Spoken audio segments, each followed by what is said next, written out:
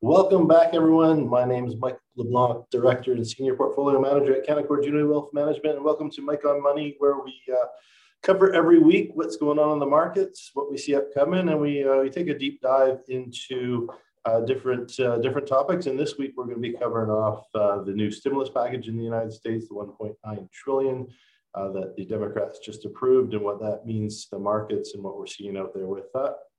But with that, thank you for joining us. As always, everything that we cover here is for information purposes only.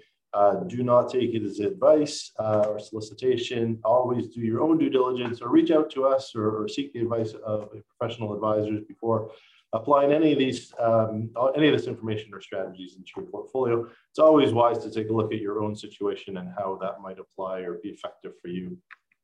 And of course, if you're watching live today, feel free to ask any questions, hit the Q&A, or if you'd like, or you listen on the podcast or the replay on YouTube, just go to our website, mikeonmoney.com. There you can ask us questions, you can book meetings, and you also can access the library of all our other videos and content that you might be interested in looking up. And as we always ask, love to hear feedback, any ideas, any topics you'd like us to cover off in these or our weekly Mike on Money videos that we put out on Friday. Oh, and it's National Puppy Day. I was off last week, so thank you for everyone for being patient. I didn't do a video. I went up to Whistler, skied with my boys for a couple of days, and those are my two pups. So it's National Puppy Day, so everyone out there who have a pup, give them extra treat on us. So with that, let's jump into what's going on in the economy. U.S. new home sales are out for February, so we'll take a look at those. So the stock futures edge a little bit lower. We're seeing a little bit of weakness out in the markets, not much, not in the broad markets anyway, in the S&P 500. The NASDAQ, we've seen a little bit more weakness over the last couple of weeks. Dow down a little bit as we've seen oil pull back slightly. Nothing of big concern there, just a little bit of slowdown from the hedge funds or the big money managers in the U.S. As they slow down a little bit, as oil's had a bit of a run. Nothing to be concerned about, but we'll take a look at that in more detail. And the Feds are in hopes of inflation cycle and stable expectations. As we're seeing some price rises, and we've talked about this quite a bit, the U.S. Fed Reserve, has a mission to maintain those stable prices for a few years without having to raise rates. They start to see some price rise in some inflationary areas that creating some red flags for them. But at the same time, they're doing some shifts to try to keep that stable pricing out there. Canada's doing the same thing, again, trying to avoid the rise in interest rate environment. Wall Street's year of bust and boom. Wall Street's giddiness in the recent weeks is a stark contrast, given what's gone on a year ago. This week, or this last week, a year ago, is where the markets hit their lows last year. It has been a whole year working from home. It has been a whole year of pandemic closures. And now we're seeing a lot more optimism out there in the markets. As the economies are starting to turn around, we're seeing some positivity. We'll cover that off when we talk about the unemployment numbers. Of course, we are seeing that bit of inflation, which is a bit of concern, but this new round of stimulus is out there, and as well as the vaccine is starting to lift a little bit of that gloom on the outlook anyway. Oil prices left a little bit vulnerable. As I mentioned, some institutional funds slowed down their buying, but that's after some pretty hefty investment. It doesn't mean they're selling, just we've seen a little bit of a volume ease off a little bit on the oil side of things. Not a concern. We'll look at that actual movement there. In fact, with the recent upward trend we've seen in the pricing, this small little downtick was pretty insignificant in the bigger picture. The housing market, I mentioned the U.S. they just put out the housing sales. They did see a drop to a 6-month low, basically due to the cold weather in February. No one likes to go house shopping in the middle of winter. No, especially if you're in the southern states where they got hit really hard in February. Of course, we saw what went on in Texas and many other states down there. Also we've seen a small rise in the mortgage rates as we've seen the 10-year bond pricing fluctuation. So a little bit of slowdown there, but nothing we expect to really continue. March numbers actually looking pretty good. So we'll see how those finish off, but we don't see that as a major concern. Goldman CEO talks to their junior bankers about sending them more resources their way, letting them log off, maybe not work on Saturdays. So this goes to some accusations that some of the bankers at Goldman's were making, that they were being worked too hard, the demands were too high, the deadlines were too short. And the Goldman CEO is basically saying, oh, well, we'll try to give you more resources. We'll try to make this easier on you as we move forward. I really wish they would have made things easier on us when I started in the industry, 20 some odd years ago. But, at least someone's going to get a Saturday off in their junior years. We'll see how that turns out. U.S. senators are pressing Biden to set an end of date for gas-powered car sales. So this is out of California, not a big surprise. I think I mentioned this 3, 4, 5 months ago when the UK announced in 2030, I think it is. There's a few different countries that do different dates, but the UK, I think it's 2030 that they're not going to allow any new gas-powered car sales. In fact, Quebec, I think, is 2035. They're going to phase it out. And no surprise, California, which has been on the forefront of clean vehicles, higher emission standards, and all these different programs to reduce car emissions or car pollution. They are very susceptible to fog down there. That they would be pushing for the U.S. to move to that same standard of getting rid of or stopping sales of new gas-powered vehicles. We'll have to see. Of course, under the Trump presidency, there's a lot of White House pushing, even suing California to back their standards off because they were much more aggressive than the rest of the country was with their with their car emissions. So not a big surprise that California is trying to not only reinstate those but taking it further. This might become a moot point as car manufacturers start to shift their production anyway. By 2030, I think certainly Volvo, Volkswagen, Toyota, those three for sure, I think, have committed to go to full electrics for their lineups. Then Ford, GM, and that I don't think they've definitely committed to have way more electric options. But I don't think they've gone full electric by then yet. So it might be a natural shift for the industry. So we'll have to see what the White House does or Congress does when it comes to the U.S., whether they set a firm date or whether they just let the market dictate the transition itself. U.S. Trade Chief Tai is focusing on the China trade with the first call. Obviously, there's been a lot of animosity with the last administration with China and the U.S. when it comes to trade. But with that, they're also working with other countries like Canada, Britain, and the EU, where the last administration obviously had a lot of challenges when it came to international relationships in regards to trade. So, the new administration is out there basically saying we're going to try to repair some of these things or at least move them forward. There was definitely a stalemate kind of going on, even pre-pandemic. If you think about this time last year, January, February, massive tariff trade war going on with the U.S. and China, and still lingers to this day. So we'll see how they move that forward. With the COVID-19 rollout, obviously things are getting better. This is what we hoped for. In Canada here, of course, we had a slow rollout to start. People were really concerned about, even September, October, whether we'd start to see the vaccine available. That has certainly ramped up. I think at the end of last week, we were down to, I think it was age 75 plus, could book their vaccines. I've talked to several people who have gone and actually gotten theirs now. And the latest numbers I saw were going to be May, June. It was going to open up to the 18 to 69 age group, which is pretty much most age groups, just the young kids left to do after that.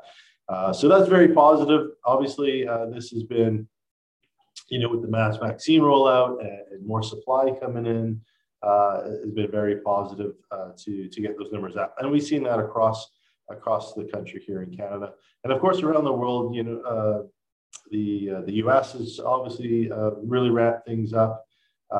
Going through their Biden's promise for 100 million vaccines in the first 100 days. I think it was day 57 that they hit the 100 million mark down there, and obviously are continuing to ramp that up. And the UK getting through 50% of the population now have been eligible for the vaccine. So, they continue to progress forward. So hopefully as this gets through, we'll start to see some reopenings. Obviously, right now we're in the middle of spring break here in Canada. A lot of concerns around travel and whether that's going to mean another spike. So I know some of the provinces are still keeping pretty strict rules in place and aren't looking at lifting anytime soon, just to try to get through, I think, spring break and then Easter. And then hopefully we'll start to see some things opening up again, or more things opening up again. So with that, let's take a look at the economy or the markets coming up in the U.S. I mentioned the U.S. economic calendar. We have the new home sales, which we talked about. The Commerce Department is expecting to show the dip in home sales. They did show the dip in home sales. Dropping just shy of 50,000 units. From the numbers in January. And they're also likely to show a bigger account deficit widening. With that, again, we had a lot of the storms. February building permits were pretty much on schedule for the rest of the year. So not concerned that this is a trend. The U.S. just saw some pretty nasty weather, which certainly stalled things around housing in the U.S. and on the commerce side.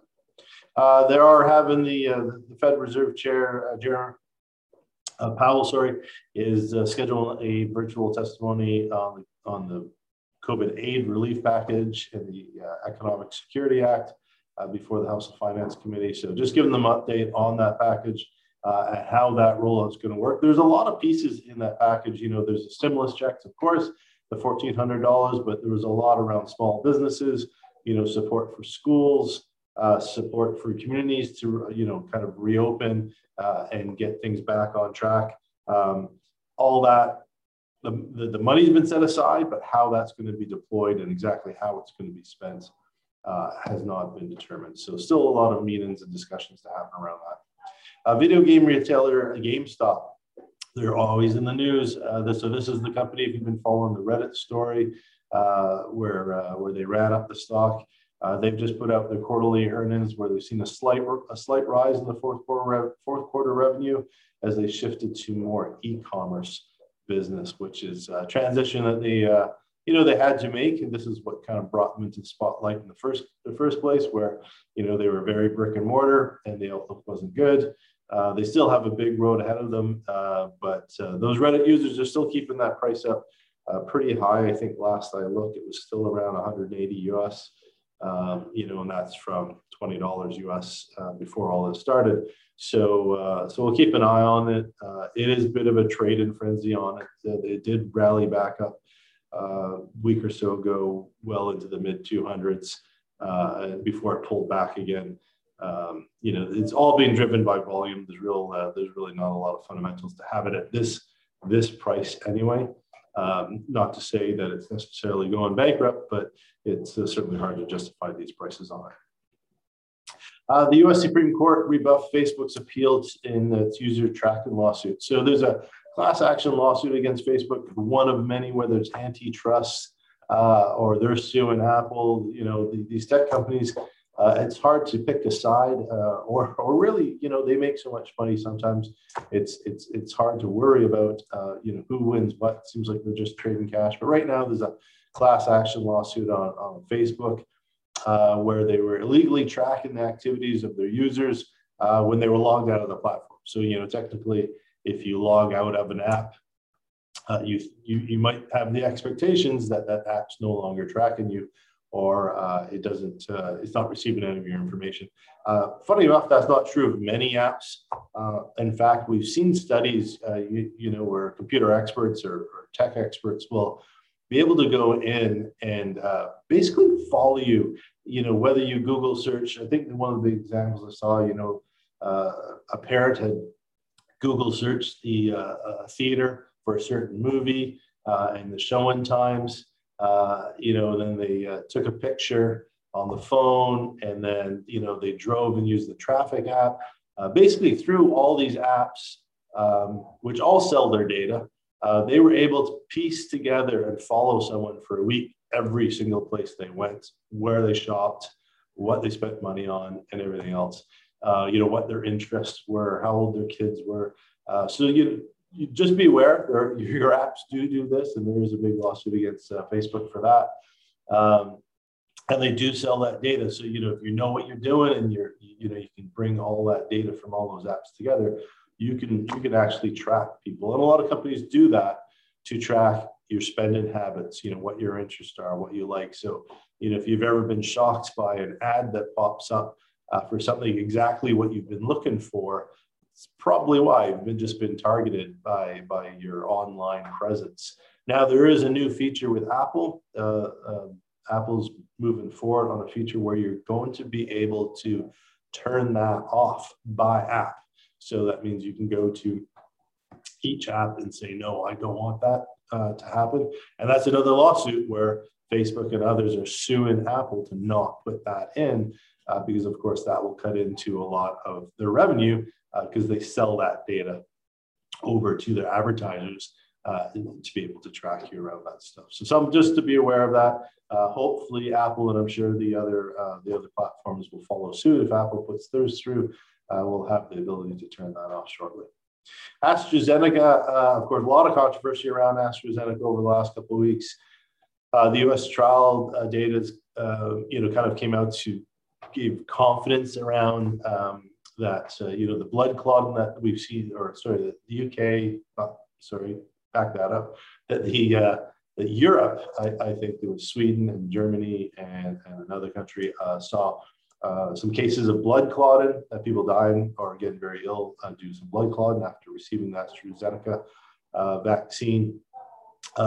So there's another deep dive into the trial data. They found that their conclusion was no, it was not, caused by it. That, yes, these patients had blood clotting, but blood clotting was from other sources. And I think one thing to keep in mind, especially when we talk about any of these vaccines, is so far a lot of the people that have received it are people who are high risk or already, medically, diminished or older. So they are susceptible to these other illnesses or these other, unexpected health events. And what the study came out with is basically AstraZeneca didn't cause it, or there was no proof to say that it caused it, that these people might have had those blood clots regardless of the vaccine that they received. So that's what came out. So out of the US, so a bit more confidence. The EU did reopen. I know a couple of countries stopped. They did reopen using AstraZeneca. Now, I know there was some talk this morning on some of the trial data as to how old it was or how new it was. So that, I think this debate is going to continue. But overall, I think the ones that I saw of the data was out of 17 million AstraZeneca injections, 3 cases of blood clotting. And they actually would have expected to see more of that just naturally, as blood clotting is something that happens in the general population. So that'll be an ongoing story we'll stay on top of, because of course Canada is got AstraZeneca approved. and they continue to use that one. Hopefully, we're going to see the Johnson & Johnson one more massively available in Canada here soon as well. Low tips, long waits. DoorDash, dealing with their drivers' complaints. Basically, what we're seeing, we're seeing this, here in Canada as well. Uber Eats, of course, deliver from restaurants. DoorDash deliver from restaurants, but they're expanding out. You can order from grocery stores now. You can order from liquor stores. You can order almost anywhere. It's almost a taxi service for delivery with DoorDash and some of these other providers. But they're dealing with a lot of the independent drivers kind of being a bit angry where on the grocery delivery service, they're not getting the tips. And for the drivers, a lot of their income comes from the tip as they don't get paid much from the apps themselves.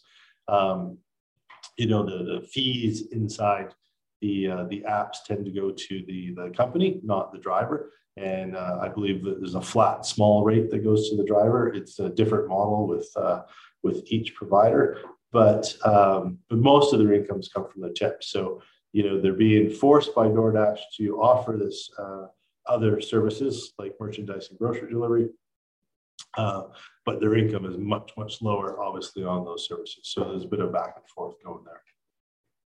Tesla stock rallied after ARK Investment predicted a $3,000 stock price. So if anyone's followed me or my comments on Tesla, I'm not bashing the company. I think the company is great. I think they have a really amazing product.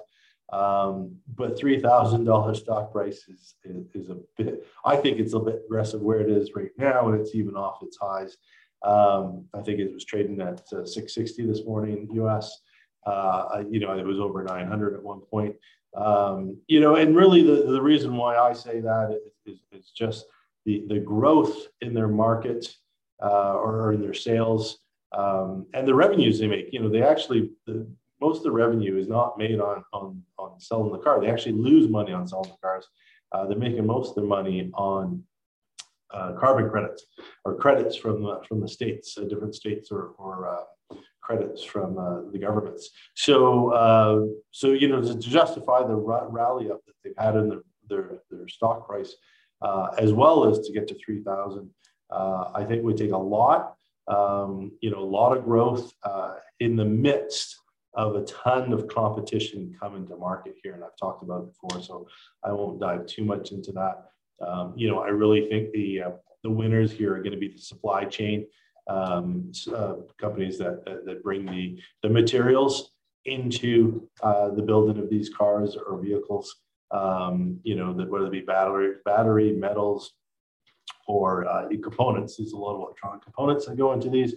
So, I think that's the area of growth, not necessarily betting on one particular manufacturer, because I think the competition is just going to be exponentially bigger over the next year to 3 years as more and more of these car manufacturers commit to electric vehicles. And that includes the hydrogen electric or the electric plug-in hybrids. Blackstone is rolling the dice to do an acquisition in Australia. So Blackstone is a financial group, and they're doing a private investment. They're taking the casino operator Crown Resorts for $6.2 billion. They're taking it. Had a really tough year, obviously, with all the closures. But so here's a cash injection, which gives them a bit of a reprieve from regulators on their cash flows and on their working capital minimums. So they're taking them private. And this goes back to what we talked about in past weeks. We're going to see a lot of probably M&A and acquisitions when we look into hospitality and entertainment, because those areas, of course, were decimated over the last year. Yes, they've started to move up a little bit, but certainly haven't started to see the revenues return, and their valuations have been reduced. So there is going to be some opportunities for some mergers. There's going to be opportunities for acquisitions. As we saw through the energy sector all through 2020, as it was hit hard, we're going to see it very much so, I would think, on the hospitality, entertainment areas, as well as the healthier companies decide to pick up some less healthy companies for the turnaround. Coming up in Canada, the Deputy Governor General of the Bank of Canada is scheduled to address Toronto professional group. So there's a big conference in Toronto, just talking about the overall market-wide stress, of course, the interest rate volatility or potential volatility in inflation, and just generally where the Bank of Canada sees the economy going. So we'll keep an eye on that conference. There's a lot of virtual, it's all going to be virtual with some in-person meetings, but it'll all be broadcast, so we'll stay on top of that as well. If you haven't seen the news, CP Rail, Canadian Pacific Rail, is buying up Kansas City Southern Rail deal, boosting its farm sales. So it's a $25 billion deal. It's the first time a Canadian rail company is going to have a Canada to Mexico network. So this is good in a lot of ways. So not only the cross-Canadian transportation, which a lot of our goods move across Canada via rail, but now the north-south line. And on the heels of the Keystone pipeline being canceled, this is going to be positive for the Canadian oil market. They'll be able to transport it by rail and all our other goods as well, kind of north-south. So good opportunity for CP. I think good opportunity also for the supply chain for Canadian exports to the U.S. Huawei lawyers are to focus on a witness refusal to testify. So this is the ongoing extradition case of the Huawei CFO to the U.S. And it's been going, I think it's almost 2 years now. So one of the lead Canadian officers that was there during the arrest is refused to testify at the case. So, of course, their lawyers jumping on that as to why, and maybe it was inappropriately coordinated. And that's been a bit of their argument the whole way along, is whether the U.S. gave the right information or to the Canadian police for the arrest and extradition, or whether they arrested her without the proper documentation in place. So ongoing, of course. And probably not going to end anytime soon. The deal with Canada's CPP pension fund is buying a 45% stake in a Brazilian sanitation company. So they're taking that private, just expanding on infrastructure and taking a 45% stake there in the privatization of that. So we'll see how that goes. Obviously, a lot of things going on in Brazil. I think, again, this is a big value purchase. Where the valuation is quite low, but they see expanded as hopefully things improve in Brazil over the next 3 to 6 months. On the Forex side, the US dollar rose a bit around worries on the international economic stability, focused mainly in Turkey. Their central bank governor was fired, after some UK-EU tensions over vaccine exports. And safe haven assets being kind of hidden away in Turkey. So international concerns, as we've always talked about, whenever we have international or even domestic concerns, the flight to safety is the US dollar. So not a bit of surprise, not really a change in trend on the US dollar, just a small uptick while that gets worked out. And as I mentioned, the US bond 10-year note, we've been following this one. This is really kind of indication of where inflation might be going. We've seen it kind of go from just below 1% in January all the way up to, where it is to 1.68 on Monday. It's pulled back down a little bit. Probably going to tick back below the 1.6 again, but it is showing that those numbers. Remember, if 1.8, 1.85 is where we're really going to see some inflationary pressures on the Fed when it comes down to inflation. On the commodity front, I mentioned oil. We did see that pull back about 1.7%, 1.6%. Not huge, but a bit of a movement. And we also saw copper prices, which hit an all-time high or a while back, slow down a little bit. Again, just a little bit of ease at 0.6. Not really seeing a slowdown in the overall market. Just a slowdown in that growth. And, we can't have a straight line up on any of these things. So it's just a little bit of stall while the market takes a breath. So with that, let's talk about this $1.9 trillion stimulus package that the America just put out. Obviously, there's dumping a ton of liquidity into the market, so it's very positive when it comes to the economy and investing. I mean, one of the great things about this stimulus package, as I mentioned, includes money for small businesses, for communities, for schools, but all the money is going into the hands of people that are going to spend it. Because the last stimulus package in the U.S., and in fact, a lot of the stimulus that went into Canada, some of the estimates are about 7 out of the $10 that was handed out hasn't been spent yet, right? It was tucked away, which is good and bad. It's good that we got through fairly protected or fairly well unaffected, as far as the investments go last year with those numbers. But it's also very positive. That means that that $7 is still ready to be spent into the economy in 2021. This package, because there was rules and who got it and how it's being rolled out, is pretty much going into the hands a larger percentage of it's going to the hands of people that really need it. And so the likelihood that it's going to be spent right away and pumping dollars back into the economy to help it recover is very positive. So with that, we do see things, the stimulus package being a positive thing for the markets. We see a positive thing for the economy. And we certainly saw immediately after it being approved, the broader index, S&P 500, being pushed up, higher. And a lot of that was on sectors that did not get a lot of love last year, like banks and energy companies. As we'll see here, a lot of this is shifted from that growth to value, which we did 2 weeks ago, a whole video on the fact that 2021 we do see values being the more favorable area of the market versus growth, and certainly that's what we saw start to happen here with the stimulus package coming out, and of course that's on the tail of the very successful or the much more successful vaccine rollout that we're seeing in the U.S. as we move into this the 100 days of Biden's presidency.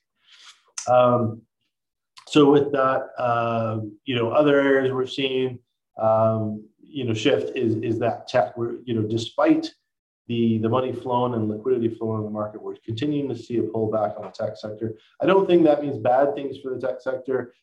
In fact, if you followed me since I think pretty much December, I've been saying, there's a lot of names in there that were overvalued, that cash had to flow out of those names. I still think there's good value within tech. You just want to be much more targeted than the broad NASDAQ when it comes to your investment for 2021 there, because I don't think a lot of the stimulus package is going into those discretionary items. This is going to move into those, the staples. What do people need? Or where does money need to be spent? And technology might be as part of that, but I would really stick with those service and go to the chip manufacturers instead of chasing after things like Tesla and things like that. And again, going back to the service chain of value, the value managers. And we've seen money. If we look at flow of funds and where it's going, we're seeing a flood into value right now, and a lot of that's coming on this new stimulus package. Of course, as we always talk about, inflationary concerns are still there. We have seen, some very positive. We've seen some movement on the unemployment numbers. At the high of this whole pandemic, the U.S. got to over 14% unemployment. They're sitting just under 7% now, which is a massive improvement, cutting in half. The real unemployment number is still estimated around 10%. Because when you look at unemployment in the U.S., it's much different than Canada. Every state is different. Your qualification is different. You only qualify if you're laid off, if you quit, or you're fired. You don't qualify. There's a bunch of other hoops to kind of go through to qualify for unemployment. So, the real number versus reported number are two different things. So the reported are those people actually receiving unemployment versus the 10% being those who are looking for employment. So there is a bit of discrepancy there, but it is improving. And the stimulus check not only giving money to people who might really need it, whose income is suffering, but also that they're spending that money out in the economy, which will, of course, drive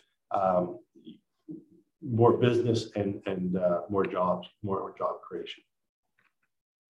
One thing that I will mention on that unemployment numbers, it was interesting to see that the largest growth of numbers is, from the public sector. The government employment actually has dropped in the United States, so they're not hiring nearly as many that they were previously, and maybe that's a transition going forward. So with that, that's pretty much what I'm going to cover on the stimulus. The only thing I will talk about as well is, behind this stimulus package, there's probably not another round of money for the public. But that being said, there's another $3 trillion that the current administration in the US is pushing forward. Infrastructure, there's a big proposal for spending and a complete new approach to, for the US anyway, approach to infrastructure spending, really looking at ways to improve their infrastructure. I mean, even under the past administration, they talked about, the airports and bridges, being in desperate need of investment and repair.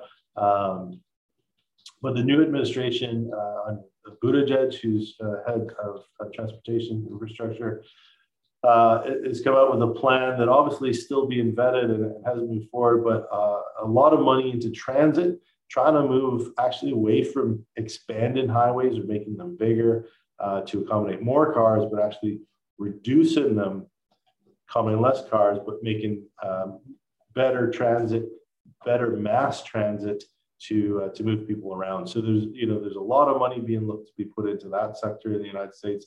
So I think that's going to be a very important sector that we have to look at when we talk about trend, government spending over the next year or two. And then the other part, which we have talked about many times, is of course the green tech or the green environment. There's another $1 trillion, I think $1.2 trillion of that $3 trillion that the current administration has earmarked for converting to more environmentally friendly technologies. And again, you don't even have to get in the argument of whether we should be spending on environmental friendly for the planet, for our next generation. You can even park that argument aside these days. Shift into these technologies, they're cheaper. They're going to be more accessible than the old fossil fuel technologies that were there.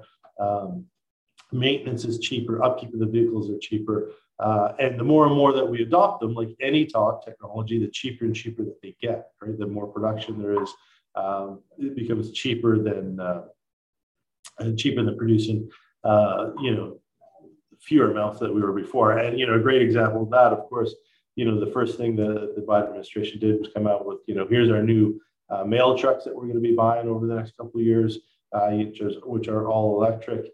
UPS turned around a week or two later. Here's our new UPS trucks that are going to be all electric. That infrastructure spending on transit and that they're all looking at non-fossil fuel solutions. So, as I said, all these things just means that's cheaper, and it's not even a question of pushing out fossil fuels. Fossil fuels will just be more expensive than the green technology. So that means cheaper operations for the infrastructure and for the operating costs, but also more jobs down the road, because now you're creating jobs in this new sector. Those are long-term jobs because that technology is going to be around for much longer than fossil fuel, which is only going to be diminishing in jobs as we move forward. So I think it's a wise move by the US government. We're going to have to keep a very close eye as that rolls out and see where that money gets allocated.